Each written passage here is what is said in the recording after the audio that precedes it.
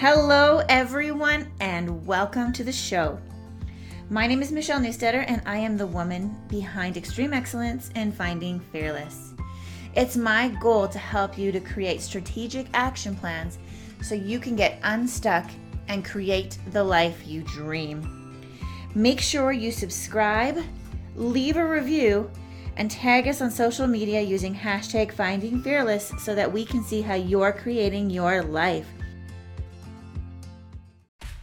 Robin Sharma said, change is hardest in the beginning, messiest in the middle, and best at the end.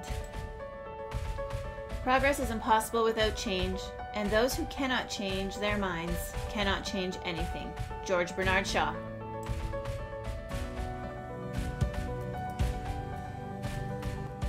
Today, I want to talk about change because, change is scary.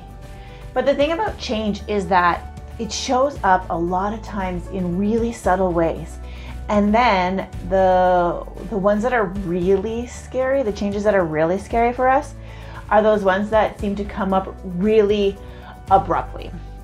But whether, a relationship starts or ends, or maybe you're moving, or you lost somebody you love, or you got a new job, or your whole world gets turned upside down. Change, whether good or bad, causes stress.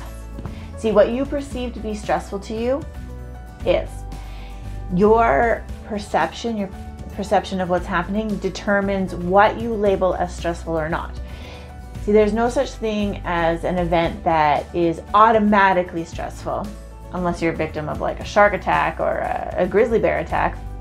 But stress is largely a matter of what you think about the external things that are happening in your world. So in other words, a high percentage of the stress that we experience is really individualized. See, what you see as stressful, somebody else might not see as stressful. Perception is it's everything when it comes to stress. What one person perceives and interprets or believes to be an extremely stressful situation is. Change for many people is one of those things that creates stress, and that's because we fear it.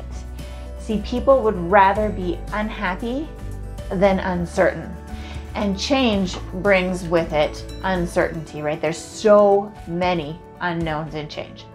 It's kind of the idea of the devil we know versus the devil we don't. And change makes people nervous. And if it makes you nervous, know that you're not alone and that it's a very natural discomfort in everybody's life. But a person who is capable of lowering emotional and mental stress can lower other things in their world too, like the risk of developing diseases that kill you. So you need to make a decision about what you are going to do in response to information that you take in from your environment, and whether you're going to see it as stressful or not. And the very first thing that we need to do is we have to make sure that we're taking good care of ourselves. Now, if you haven't seen any of my messages on self-care, I strongly suggest you go back and take a look at them.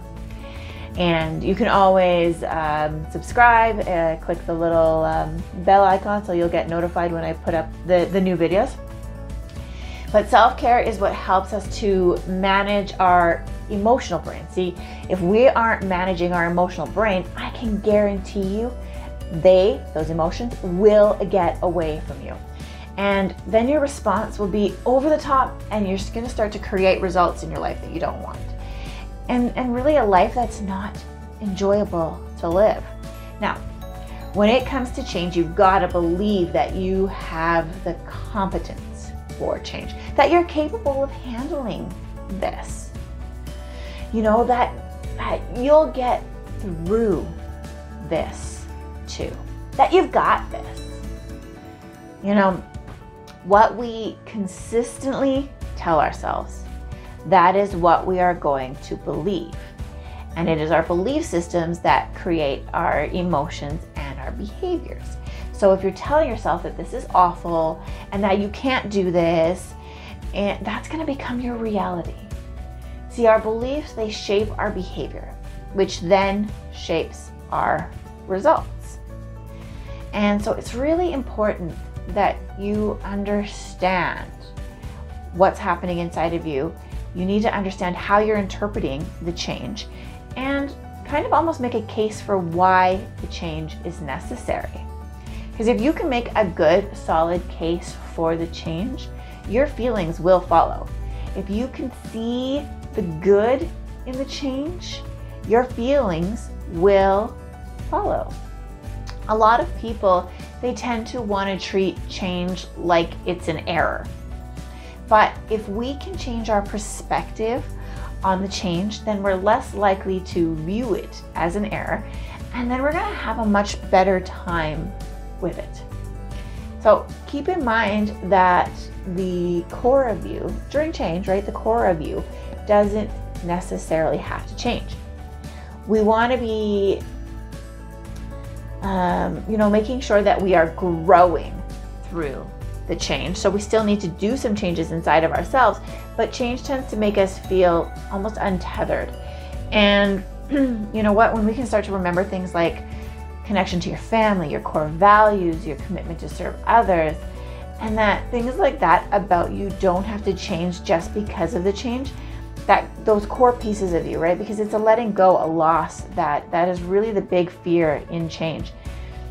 But whether the change is positive or negative, it doesn't really matter, because even negative change can yield positive results. It's just that we don't know what we're gonna get. We don't know what the outcome is gonna look like, and that is so scary for us. And so then coping with change, rather than like losing your mind, only requires an adjustment on the outlook and a little evidence of surviving various circumstances as well in your life.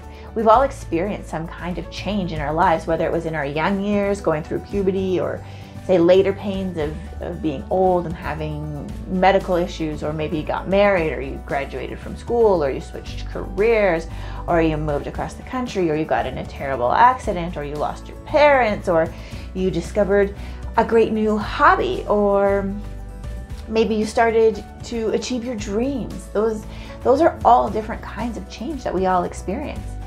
The event itself does not affect whether or not we feel stressed. It is all our perception.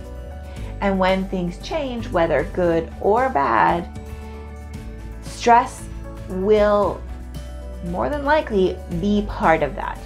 Now, we have to remember that not all stress is bad. In fact, the right amount of stress helps to almost spice up a person's life. Too little stress, that makes people feel tired, listless, less stimulated, and life would be a little boring without a little bit of stress in it. Our brains expect certain things to stay the same though. And coping with change doesn't have to be hard. You can't change how your brain works, but you can use its quirks to your advantage. Basically, your brain likes information it knows and understands, and doesn't like what it doesn't know. So if your brain experiences enough change in a variety of ways, it will allow you to operate with the understanding that change is something that you can handle, that you can survive, that you can even benefit from. Of course, getting to that point is easier said than done.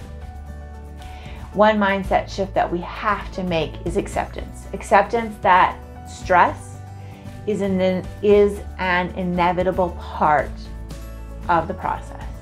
And remember, what you continually tell yourself will impact your beliefs, your feelings, and your results.